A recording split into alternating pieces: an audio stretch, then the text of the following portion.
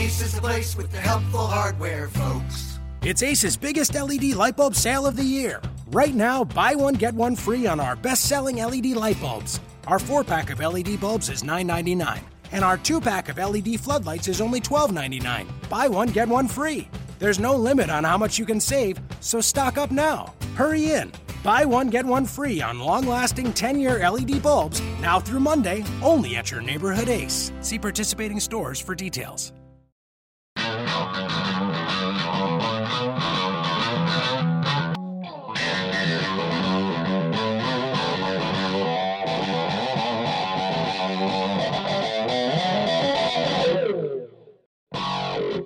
Hello, everyone, and welcome once again to another edition of the Orlando Magic Daily Podcast. This is Orlando Magic Daily editor Philip Rossman-Reich, and it's nice to have a couple wins under your belt when you're recording these, as I'm joined today by our good pal Carson Engel. Carson, how do back-to-back wins sound?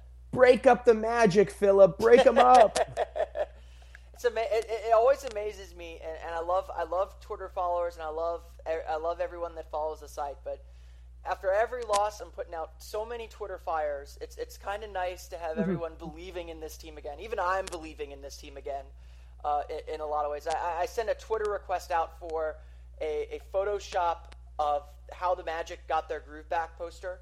Just because like last night's win just felt like the team was back. To how they were playing at the beginning of the season.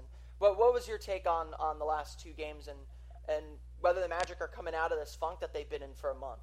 Right. You'd like to kind of interpret the two games like this, that the game on Sunday sort of catapulted them, got them back in gear, maybe had them regain their confidence a little bit. And then what we saw on Monday night was more indicative of perhaps what we'll see going forward. A Magic team that just really kind of took control in overtime, that there was no doubt there that they were going to win that game once they got to the overtime period. That's kind of the Magic team that you hope you see going forward, and it's kind of funny because now we're going to sit here with one more game to go and then the All-Star break, and you kind of wish that, hey, maybe the Magic would not have that break and keep playing the way that they've played these last two games. Yeah, it could be coming. I mean, I think we were all desperate for this All-Star break, especially because the schedule kind of lightens up a little bit after the break. You're not playing the best teams in the Western Conference anymore, like they did last week, playing 3 of the 4 top teams in the Western Conference, and of course they have San Antonio coming in Wednesday. But if you're playing well, you don't want that break to come.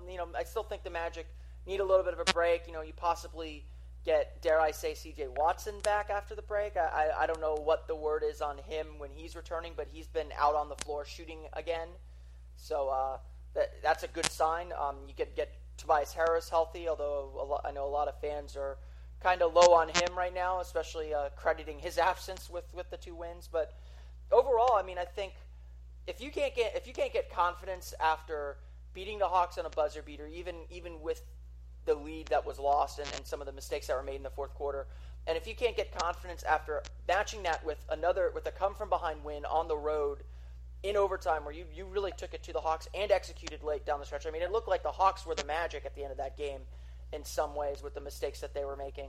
I don't know what's going to turn this thing around. Like, this is the exact kind of game these are the exact kind of games the Magic needed to fall their way to regain that aura that they had. I mean, it literally felt like December again. Like, just the way that the confidence that they had that they were going to win the game again.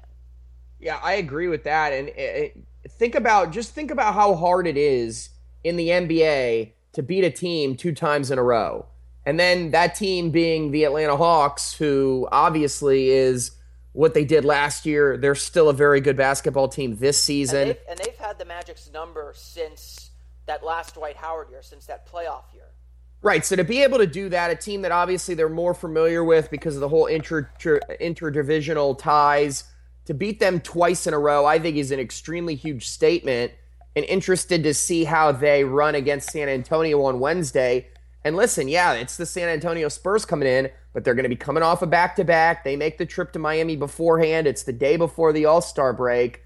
It doesn't really seem like that's a recipe that Pop is going to be able really rolling out all of his big guns in that game. So maybe another winnable game for the Magic sits in front of them right before the All-Star break. That'd be a pretty nice 3-game winning streak to head into things with. Yeah, I mean, to have a 3-game winning streak heading into the break would be, I mean, when I looked at the final 4 games before the All-Star break with the two Atlanta games, and San Antonio, and then LA last Friday after they came home from that little road trip out west, I thought the Magic needed to split those 4 to really get into the break in a good mood.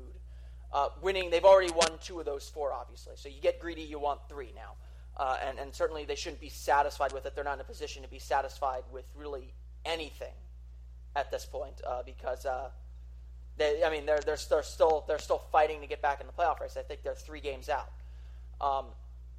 But when you look at how the Magic played the last 2 games, what would you put a finger on is different that they struggled with so much in January? I mean, because it's still essentially the same team. They're still making some of the same mistakes, but something seemed to finally click in.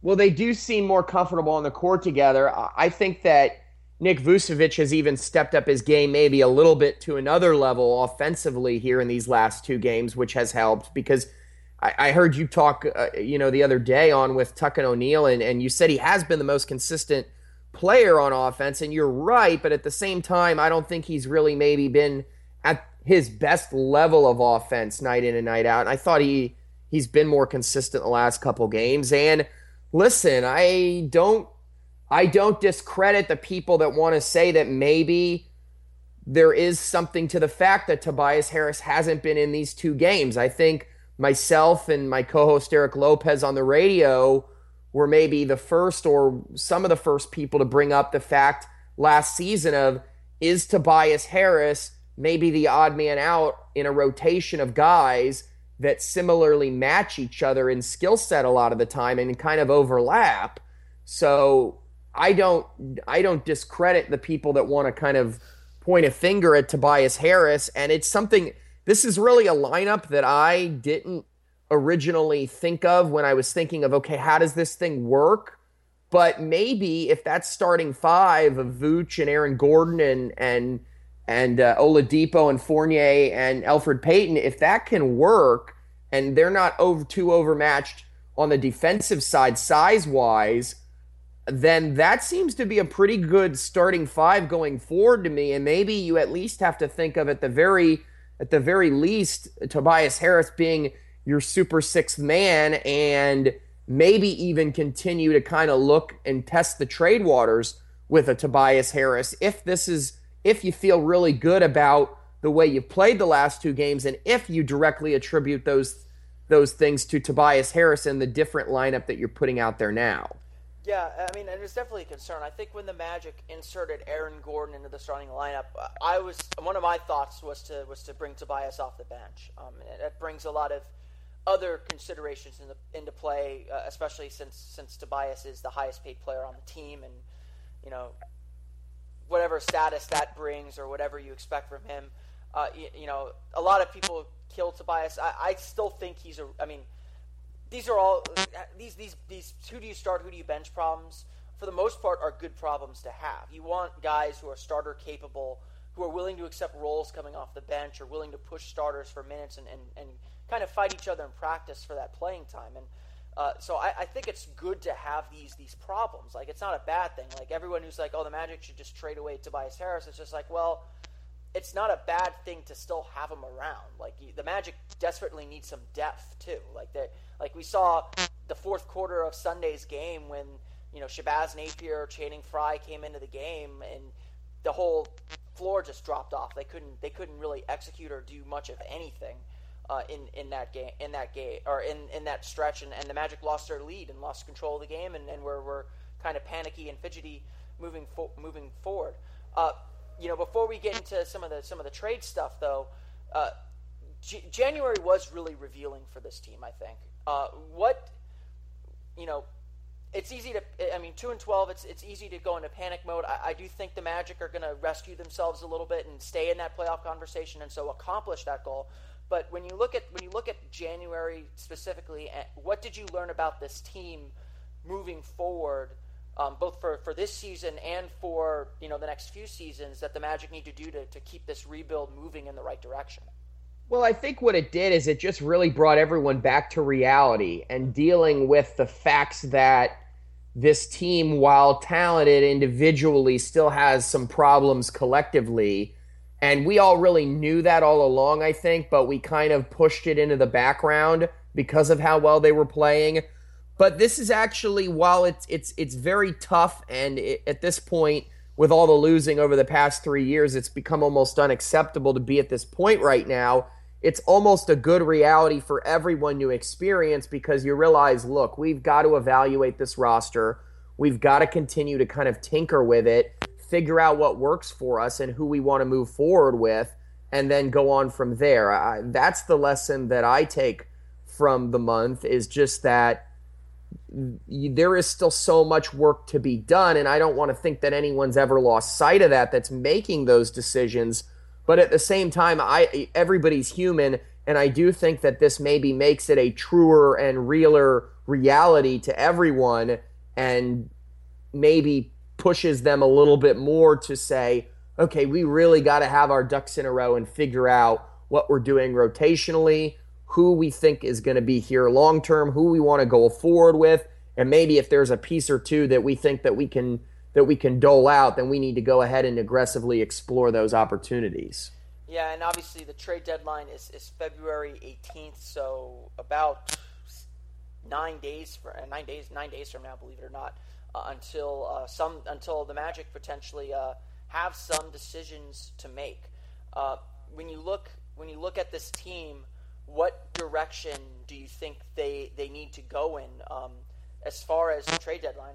There's a 2-12. I mean, a 2-12 January is certainly going to crash you back down to reality. But even the most, even the people who did feel like that crash was coming didn't see the teams, essentially becoming the worst team in the NBA. They've had. I don't know if it's still this way, but at least entering Sunday's game, the Magic had the worst record in the NBA since January 1st. I mean, that's to go from a top 10 defensive team to a bottom 5 defensive team, in 1 month. The Magic aren't a bottom 5 defensive team. They were a bottom 5 defensive team in January, but to go from there to there is pretty jarring. It is, and right, that you didn't expect that kind of drop off, that kind of falling off the cliff. But I'll go back to it, and I'm actually, I think most people would think we're kind of a prisoner of the moment on this thought, but this is something that I've been talking about for over the course of a year, and to me, Tobias Harris may be that odd man out. Now, that's not to say that he's not a good player, like you said. I mean, it's just sometimes somebody would be better utilized with another group of players somewhere else. Now, with that being said, still, I don't know that there's an offer out there for Tobias Harris right now that you'd want to jump at, because there is still value there, and you don't want to deal from a position of weakness and be a team that's going to make a knee-jerk reaction. So I sort of have been of the opinion that the Magic's moves are going to come in the offseason, not at the trade deadline. But of course, as you said, it is rapidly approaching, and we're going to find out here pretty quick.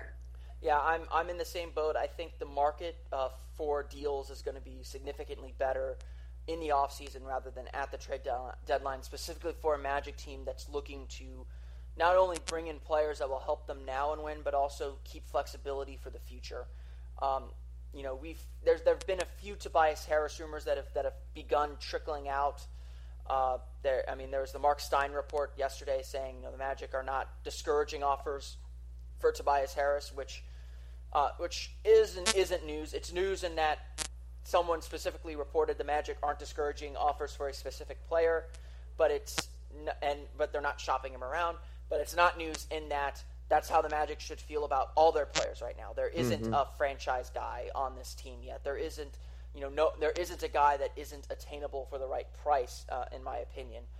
But if the Magic want to do anything big, Tobias Harris's contract has to be moved to bring in big salary. I mean, he's the biggest salary on the team.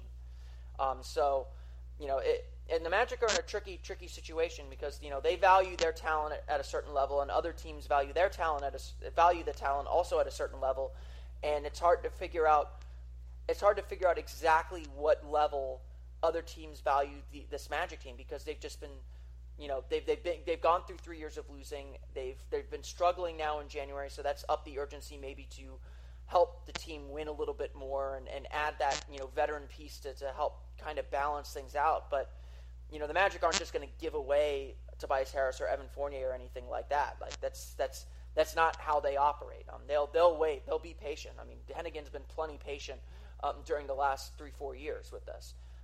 But if the Magic were to make a deal at the deadline, regardless of who they have to give up, what kind of player aside from the obvious of going after a star, what kind of player should the Magic be looking at to supplement this roster right now to make the rest of the season a success? Right. Well, before I answer that, I will just note that on a positive note, when you're talking about how other people evaluate and value the talent here in Orlando, every time I talk to someone in the league, and this happened again at the Clippers game, talking to someone in their organization, everybody loves this Magic talent. And he was like, look, everyone in our organization really likes the talent on the floor. So I think people still, even though all the pieces haven't come together for a winning product as of yet, I think that everyone around the league still really values the individual talent and sort of says, okay, can this guy help us? Can that guy help us? Now, if there was a move to be made, the kind of players that I think that this Magic team needs it's an interesting debate, but I think that they need someone again in the front court, even though Aaron Gordon's been very solid since he's come into the starting lineup. Maybe if you can find some kind of stretch four guy there that could also be a somewhat of a rim protector. It's a tall order to find someone like that, but if you could, that'd be kind of a guy that you'd want to pull into the mix. And then I'd also say, what's the situation with the point guard setup right now? Is CJ Watson going to be healthy? I think you need some kind of insurance policy maybe there at point guard, because Elfrid Payton has been kind of up and down and hit or miss, and you haven't had that veteran presence in CJ Watson. And then just finally, a veteran presence across the roster, maybe someone that could be not necessarily a starter, but a 7th, 8th guy off the bench that's got a little bit of toughness to him, a little bit of tenacity, maybe a good perimeter defender in there, but a veteran guy that can kind of rally this team a little bit, because I think everyone would agree that they don't have enough of that. Yeah. I mean, and there's obviously a lot that this team still needs. I mean, I've kind of told people this throughout the season. The Magic are essentially a 500 team, so there's still a lot of flaws, and they're just as likely to win a game as they are to lose a game on any given night. And so they're going to go through stretches where they look really good, like they did in December, and then stretches where they're going to look really bad, like they did at the beginning of the year in November, and like they did throughout much of January and early February. So there's still a lot that this team needs to work on and fine tune as far as team building. A lot of the criticism for January, I think, fell on Rob Hennigan a little bit, and there's seemingly a lot of pressure on him. And while I don't think his job's in any sort of danger, I do think he needs to do something, whether it's now or whether it's in the off season, to push this team a little bit more forward. We've kind of talked about this a little bit, but what are the expectations on Hennigan in the next two big transaction periods, so around the draft and in the offseason and now at the trade deadline? What should Magic fans expect from him, or what are the expectations on him to deliver a winning team? Obviously, that's the name of the game, but I'll say this about Rob Hennigan. I just don't know. People that are critical of Rob Hennigan, I don't know what more you want, because let's look at Rob Hennigan's his track record here in Orlando. Every trade he's made, he's won. Free agency, hasn't really been a major player there. People can criticize the Channing Frye move, but at that time he was trying to do something, trying to get somebody in here, a veteran, a shooter, and that was what was offered to him. This offseason, he made a big play for Paul Millsap. it didn't work out, but I don't really know what else you could do there. And then you come to the draft. Right. I mean, I don't know what more you could really do there. And then you go to the draft situation, and the Magic haven't really gotten lucky per se in the draft where they've hit it big like maybe they did in the 90s. That hasn't happened in this cycle of Magic rebuilding. I think for most when they had their highest pick, it was one of the worst drafts in the last decade, if not the worst draft of the last decade, and they got a very nice player in Victor Oladipo in that draft. Going forward, I think they've pretty much done the best that they can at the positions that they're at. People can maybe argue with the Aaron Gordon pickup, but again, you're drafting at number 4. I think for their interests, if you're drafting at number 4, you want to pick the guy with the highest ceiling possible. And while Aaron Gordon was a huge project, I think that was the right pick there. You go all in or nothing when you're drafting that high to try to get a superstar. And I don't see any of these guys, if we want to talk about, a Julius Randle, or they just don't have the same ceiling. So yeah. I don't see any turn. They were safer picks. I don't see any turn where Rob Hennigan has really made a misstep with this basketball team. Yeah, I'm very much in the same boat. I mean, I think the only place that he may have made a misstep is in free agency and the people and the guys that he's brought into the locker room. And I think he fully admits that, actually. I think he said in that interview with the Orlando Sentinel that, yeah, maybe the team is a little too young, that there's not enough veteran presence. And I said throughout last year and into this year that I felt like they let not that they needed Aaron Aflalo or Jameer Nelson to stay, but they needed guys like them in the locker room, on the floor with these young guys to be a coach on the floor. Because a coach can say as much as he wants, but the impact of what he does will never be as big as the impact of a fellow player on the floor. And they needed that. They just needed that guy. And Channing really isn't that. Channing Frye really isn't that. Right. Guy. I mean, the veterans that they signed, Jason Smith, Channing Frye, they're nice guys, right? They're not guys that I don't think are going to get into you at all. Yeah. So that's the kind of guy that they probably need. But I don't know that guy. We don't even know that guy was really available to them. So you don't want to. You don't want to overpay too much, and you don't want to stretch yourselves too thin with that. And so I don't know that guy was available for them. And I absolutely agree. I mean, we don't know what was there, and especially as a team that has struggled for 3 years, free agents, especially veteran free agents, are not flocking to come to Orlando right now. The key to Orlando, I mean, the frustration of this whole rebuild, I think, has been that the internal development, while the Magic have made all the right moves, they just haven't taken that full step forward. They've maybe taken some baby steps forward, they've inched forward, but they haven't gone from really nice young team to, okay, they're a playoff team now, and the Magic need to get to their playoff team. And I think this year this has helped a lot. I mean, I think they've shown they're going to be in the playoff conversation. I mean, they're 3-4 games out of the playoffs, so they're not out of it by any stretch of the imagination. They've still got a long way to go before the end of the season. Before they have to really start talking about the post. I mean, before the playoffs really get going, and the team's going to learn what playoff pressure looks like when it comes to March and April when they're on the road out west, and they know they got to get some games to stay in the race and maybe gain some ground. They did this to themselves, but they've got to get themselves back in it. The Magic have made progress. Like I said, I feel like last year was the only year that was really a failure where they didn't make the progress that they needed. Essentially, this year is what last year was supposed to be. You win 30 some odd games. You're in the playoff conversation until the end of the year, and then you could start selling free agents, saying, hey, we're a piece away from making the playoffs. We think you can be that piece. I mean, that's a big selling point. Right. This season's just sort of come with the unfortunate circumstance that now that middle to bottom pack of the playoff picture in the Eastern Conference is just much stronger. So the Magic really have to fight upstream here to really make a go at this thing when you've got teams like Detroit and Indiana and Charlotte just kind of sit in that mix.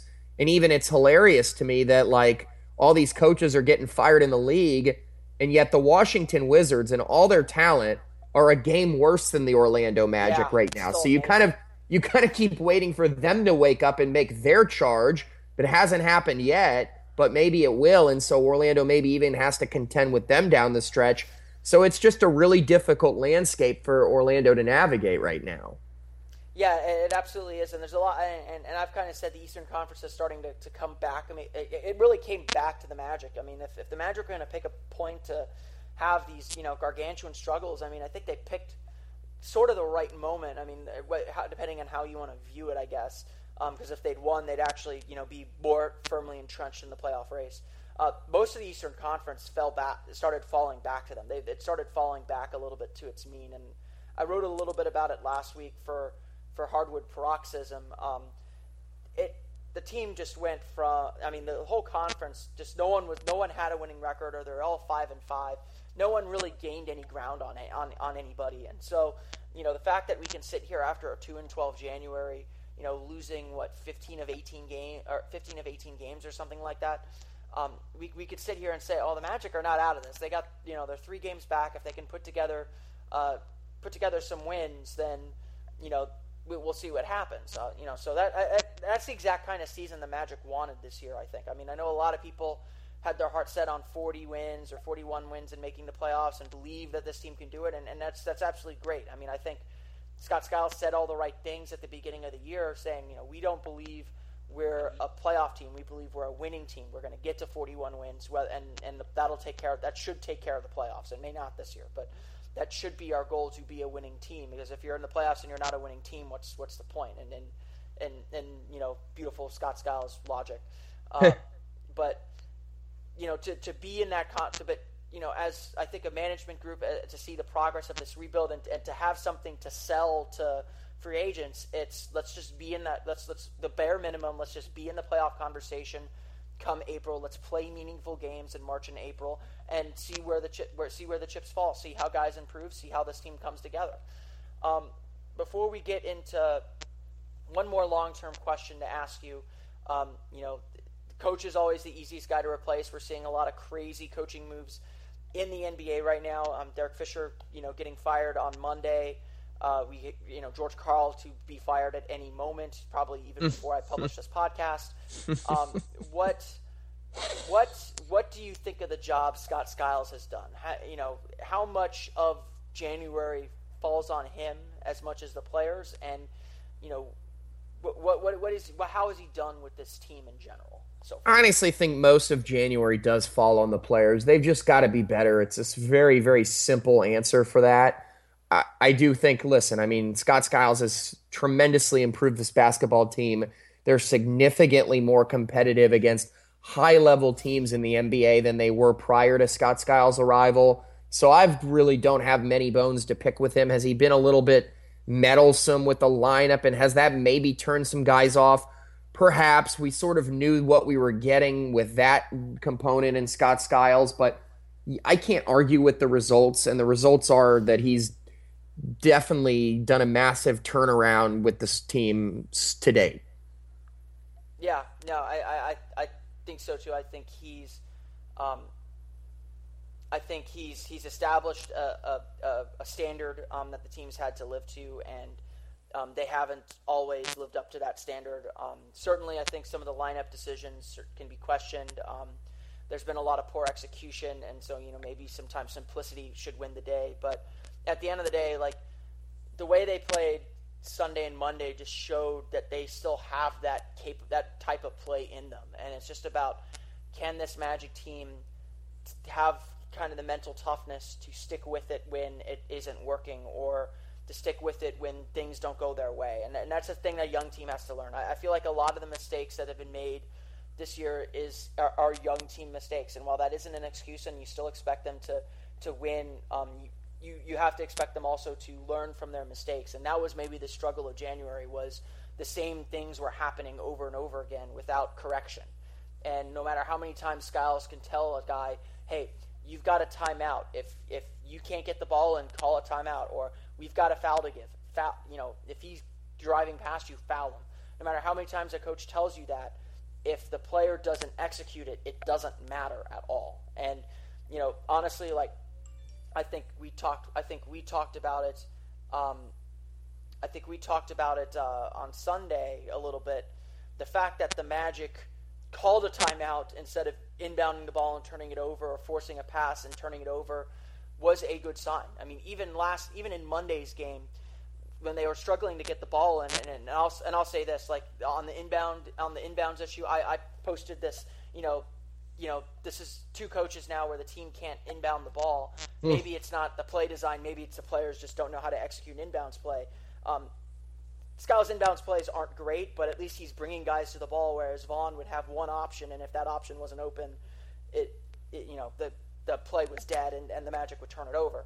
But at least, yesterday they struggled to get the ball inbounds. Elfrid Payton overthrew Vucevic, and Mario Hezonja came in and saved it, and saved the possession, and then eventually made a rookie mistake, dribbled himself into a trap, and turned it over. But you can live with that because he's making rookie mistakes. You can live with that to some extent, not fully, of course, but the important thing is that the Magic show progress, that they learn from their mistakes and they get better. And what was most encouraging about the last two games, to get back to that, was that they showed that progress that was missing throughout most of January. Yeah, I think that's a pretty good way to sort of summarize it with the situation. And listen, it's a players' league, and coaches are there to institute systems to kind of provide a blueprint, a exoskeleton for kind of how you want to run your basketball team. So that's what Scott Skiles done. It's up for the players to execute that. They have obviously done so at sometimes, and sometimes they haven't. But I always am going to put more of the blame and the onus on the talent on the floor than the guy on the bench. He's clearly, I think, done his job and executed what his objectives were. And you kind of give the team a mixed bag, or maybe a middle-of-the-road grade in their job of executing what they've been asked to do. Yeah, and that's obviously something that this team's going to continue to learn how to do, and you hope that they come out better for it, that they, when they get the chance to work on themselves in the off season, that they understand a little bit more what it takes to win in this league. I mean, it was only an abstract idea for the last few years, and now it's becoming reality, and then reality can be like a cold bucket of water splashing you in the face sometimes, as January should have taught them all. This weekend, of course, is the All-Star Weekend. A nice deep breath. You're going to be up in Toronto for us. The Magic have a few guys heading out there. What are you most excited about seeing in this year's All-Star Weekend festivities? Well, yeah, I'm most excited to see Aaron Gordon. Let's really think about, obviously Victor Oladipo had a very nice performance in the dunk contest last year. Didn't win it, but if we really think about who's the best dunker on this Magic team, who has more signature in-game dunks? I think it's Aaron Gordon, and that's an Aaron Gordon that doesn't even play nearly as much that Victor Oladipo does, at least until the last couple weeks. I mean, Oladipo had the two 360s. He had the dunk over LeBron that was partially blocked. He's had some big in-game dunks, but no one wows you with their athleticism quite like Aaron Gordon. Right, so I'm excited to see what he does, and I think out of everyone in the field for the dunk contest, he's got the best chance of unseating Zach LaVine, in my opinion. I agree too. I mean, I take nothing away from Will Barton. I do feel like Andre Drummond's an afterthought, which may work for him because he may surprise everybody. But I don't take anything away from Will Barton. But I see this as an Aaron Gordon versus Zach LaVine dunk fest coming up. They're the two best athletes in this contest, and Gordon has something planned. If he can pull it off is the question. The guy is just a freak athlete, and just a really, this is what I mean. You could tell in his comments to Josh Robbins, he was dying to be in this dunk contest. Well, and he's one of those guys. He's got that fun personality. He kind of has that zest and that energy that I think plays well for this. Same thing like Victor Oladipo has. that they're going to have fun with it and be creative with it. So I expect that from Aaron Gordon. And when you've got the athleticism that he has to pair with that, I think you've got a great shot to win this thing. Yeah, absolutely. It's going to be interesting. We talked. I think we talked. I think you're probably going to write about this a little bit when you get to Toronto. What can the dunk contest do for a player's profile? I mean, we saw it. I mean, I think the dunk contest last year really catapulted Victor Oladipo for the for the unofficial second half of the season, where we really thought that he was beginning to take that star turn both as a personality off the floor and as a player on the court.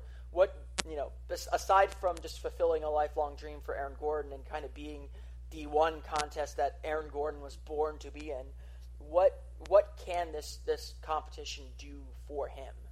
Maybe just create even more short-term momentum for him, because he's going to be able to sort of parlay this couple-week stretch in the starting lineup and some solid play on the court. He'll be able to parlay that now in an all-star weekend into the dunk contest, and then just take all of that into the second half is significant. I expect him to have a great second half because of all the converging factors. And, guys talk to guys when they're there. You never know what kind of little tip here and there he's going to get from everyone around him and what he may be able to take, that little small, minute thing, take that to the court in the second half, and then what does that do for him? I do think that that's an underrated part of the week for players, is to kind of compare notes and to talk shop with different guys, both current players and legend players.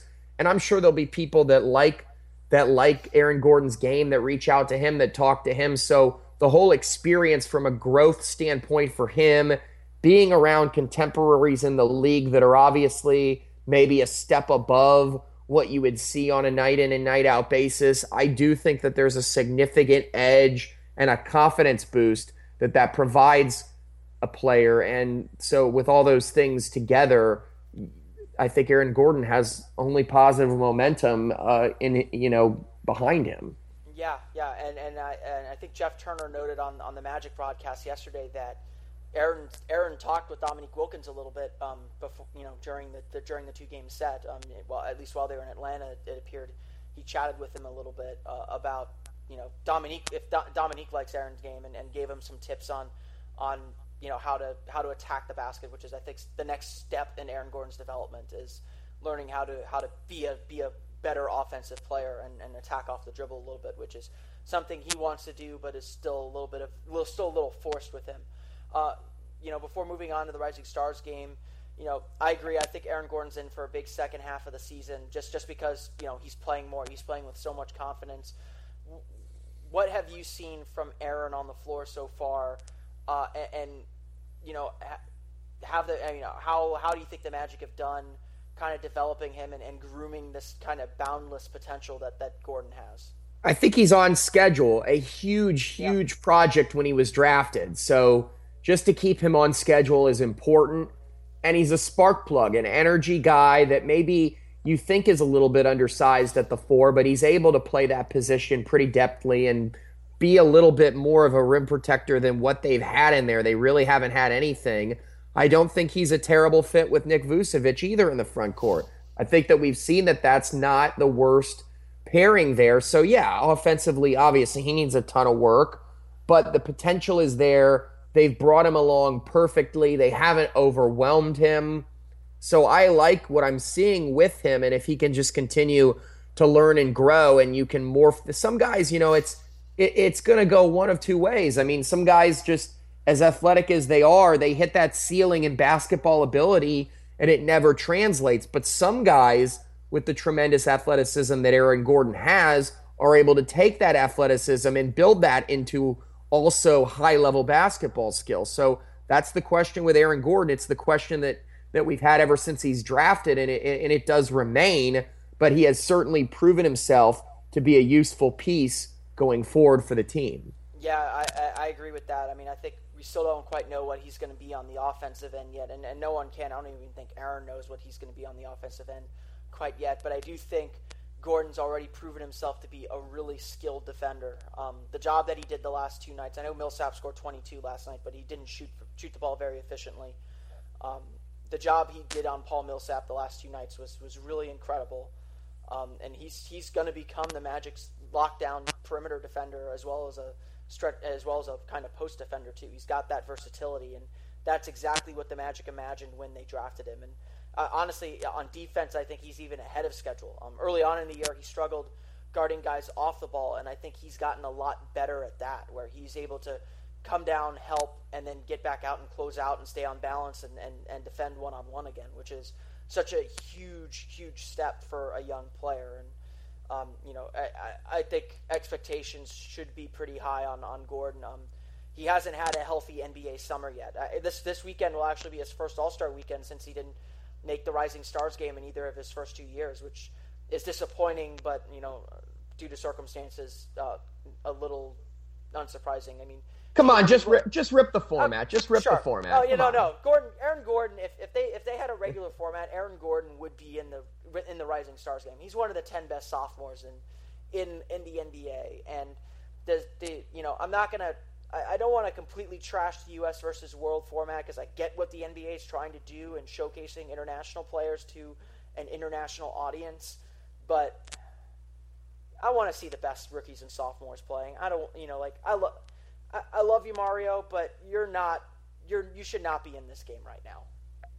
And I know the rookies. I know Mario's rookie, Aaron's a sophomore, so you can't take Mario out and put Aaron in, but Mario is not one of the 10 best rookies in the league right now. He's playing a lot better, mind you, and we'll talk about him in a little bit here too. But this U.S. versus World format leaves too many guys who need to be there out. It does. It's a little bit of an awkward mix because normally, just on an average, you don't have the same talent pool of international players to be able to competitively put in this game. So it's a little bit of an awkward fit. Again, it's not the worst thing in the world. I don't have a super gripe with it, but I would prefer the rookie-sophomore thing as well. But, that's, what the NBA is trying to do, obviously, with the globalization of the game is and obviously we're not even going to be in the U.S. for this one.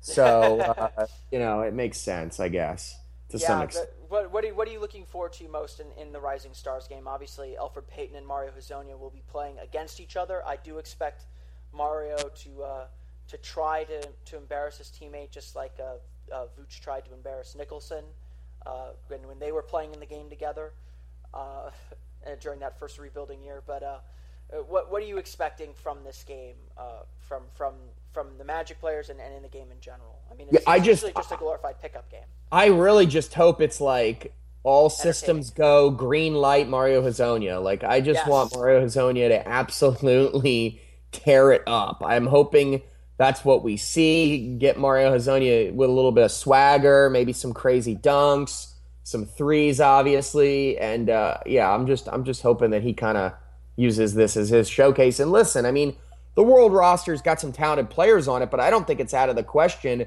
that maybe he gets hot and then he just kind of keeps going. Oh yeah, no. When they named Hezonja to the roster, I was like, this is the exact kind of game Hezonja is built for. He'll just if he doesn't feel like he needs to attack, he'll just stand in the corner and get passes from the point guards. When he does need to attack, no one's going to play defense and stop him, so he'll get to the basket. This is the kind of game where all the internet love for Mario Hezonja, and we felt a little bit of it last night when he hit that big three. People were like, I mean, there are plenty of jokes going around saying Mario Hezonja should not have passed the ball out of that double team. He should have just shot it because he's Mario Hezonja and he's a god. I give Hezonja a lot of credit. Like, for all the talk about his swagger and confidence, the guy makes the right plays. He's not a selfish player in any right. He's very confident, and you saw it a little bit after he hit that big shot. It was just like, no big deal. Like, guys wanted to celebrate with him. He's like, I'm getting back on defense. Like that was it. There's no doubt about that. But especially him having the confidence to shoot that shot after missing an open three on the previous possession that had you kind of scratching your head at, like, why are you shooting that shot? I mean, I know you can make it, but that wasn't a great shot. But Mario is such a character, and people love this guy. They love his energy, and I think this will be a big national NBA coming out party for him, or potentially. I think if he cares about it. I mean, Mario is also the kind of guy that's just like, yeah, I don't care. This is a stupid exhibition. I don't. This isn't worth my time. That's true. He could take that angle. Like, we know that he didn't really grow up watching that much NBA basketball. So I don't even know going into this thing, like, and obviously we're going to get a chance to interview him on Friday, is like talking to him is like, normally a lot of times, especially with the guys that are rookies or sophomores, you kind of talk to them about like the experience and what they remember from All-Star games growing up and who they're excited to see and all those kind of basic questions. I don't really know that that's Mario Hezonja's bag, though. Like, he doesn't seem like the kind of guy that's going to really get into that at all, or like, oh, wow, it was great to meet this guy. He's just sort of like, I'm Mario Hezonja, and I'm here to do my thing. Let Messi come see me. Yeah, so Messi, I don't know how. Who knows? I don't know how that's going to go. No, it'll be very, very, very interesting to see. If Mario cares, like, this is a game that he could score a lot of points and be active in, and Elfrid Payton too. I mean, I think last year Elfrid Payton kind of went through the motions in this game and didn't really do much. And if he cares enough, like, he can get into the paint and like have 15, 20 assists, because that's the nature of this game, where there's literally zero interior defense being played, and usually as many dunks as any player wants to get. You don't want to read too much into what's going on in the game. I guarantee if Elfrid Payton has another 2.4 assist night, everyone's gonna be like, oh, this guy's trash. Like, why are the Magic investing so much in this guy? He's garbage. Look what he did in the rookie game. And I'm just like, who cares? Like, who cares, really? Who right. cares? I mean, we just know that, like, Elfrid Payton. Someone will do it. Someone will do it. He's not the kind of player that pops in a game like this. It's all about points. Yeah. He's not going to load up those. He's not going to be that guy that just loads up on the points. So, yeah. I mean, I don't know. I don't really expect him to do much just because it's not really the kind of game that he's going to really be showcased in. Yeah, for sure. But it should be a fun weekend nonetheless. Before I let you go here, there's always one player who is the star of All-Star Weekend. When it was in Orlando, when the game was in Orlando, it was like Kyrie Irving's big coming out party. Kevin Durant had a big All-Star game, and Kevin Hart was a thing. There's always that one guy that stands out the most in All-Star Weekend. If you had to pick one guy to be that guy, who do you think it is?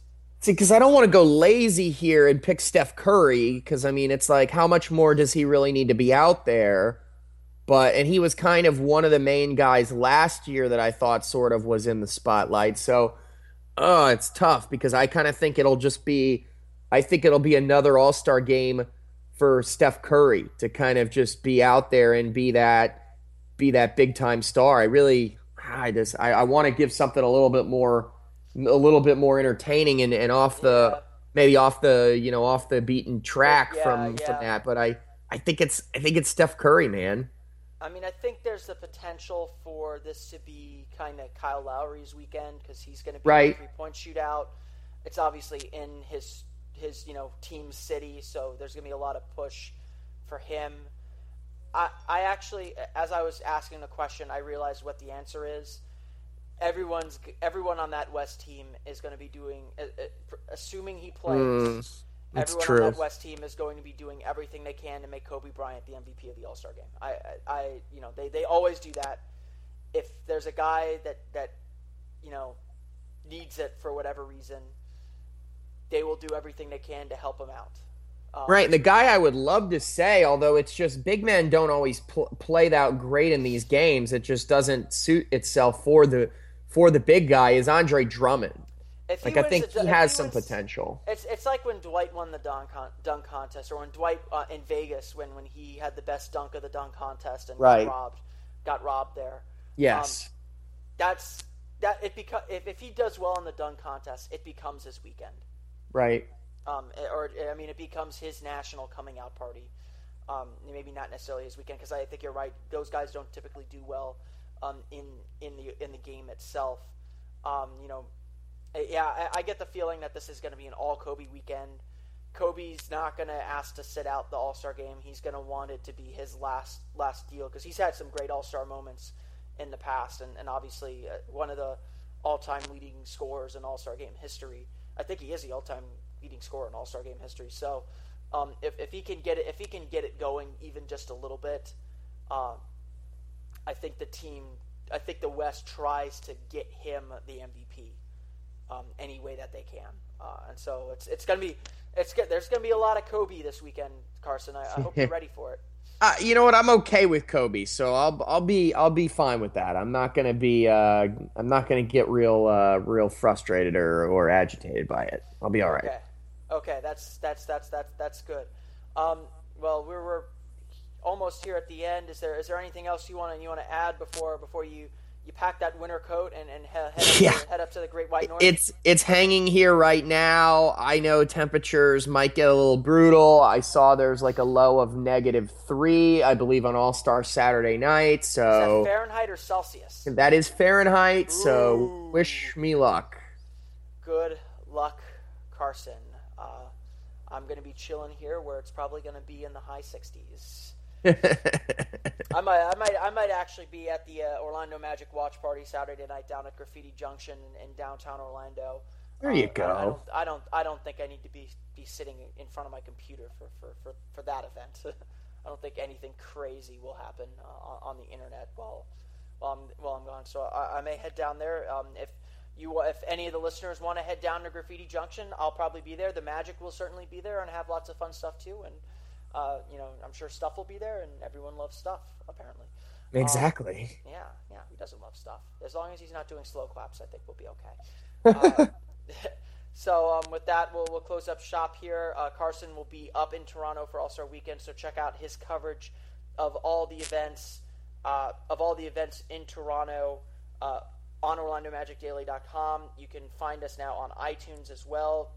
Do what you got to do to subscribe there, as well as leave us a rating. Maybe, I don't care.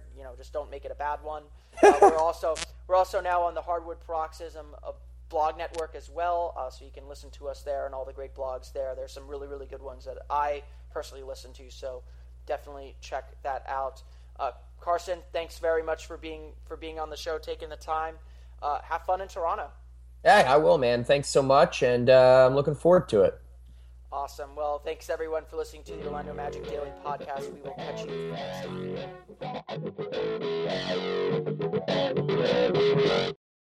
Ace is the place with the helpful hardware, folks. It's Ace's biggest LED light bulb sale of the year. Right now, buy one, get one free on our best-selling LED light bulbs. Our 4-pack of LED bulbs is $9.99, and our 2-pack of LED floodlights is only $12.99. Buy one, get one free. There's no limit on how much you can save, so stock up now. Hurry in. Buy one, get one free on long-lasting 10-year LED bulbs now through Monday, only at your neighborhood Ace. See participating stores for details.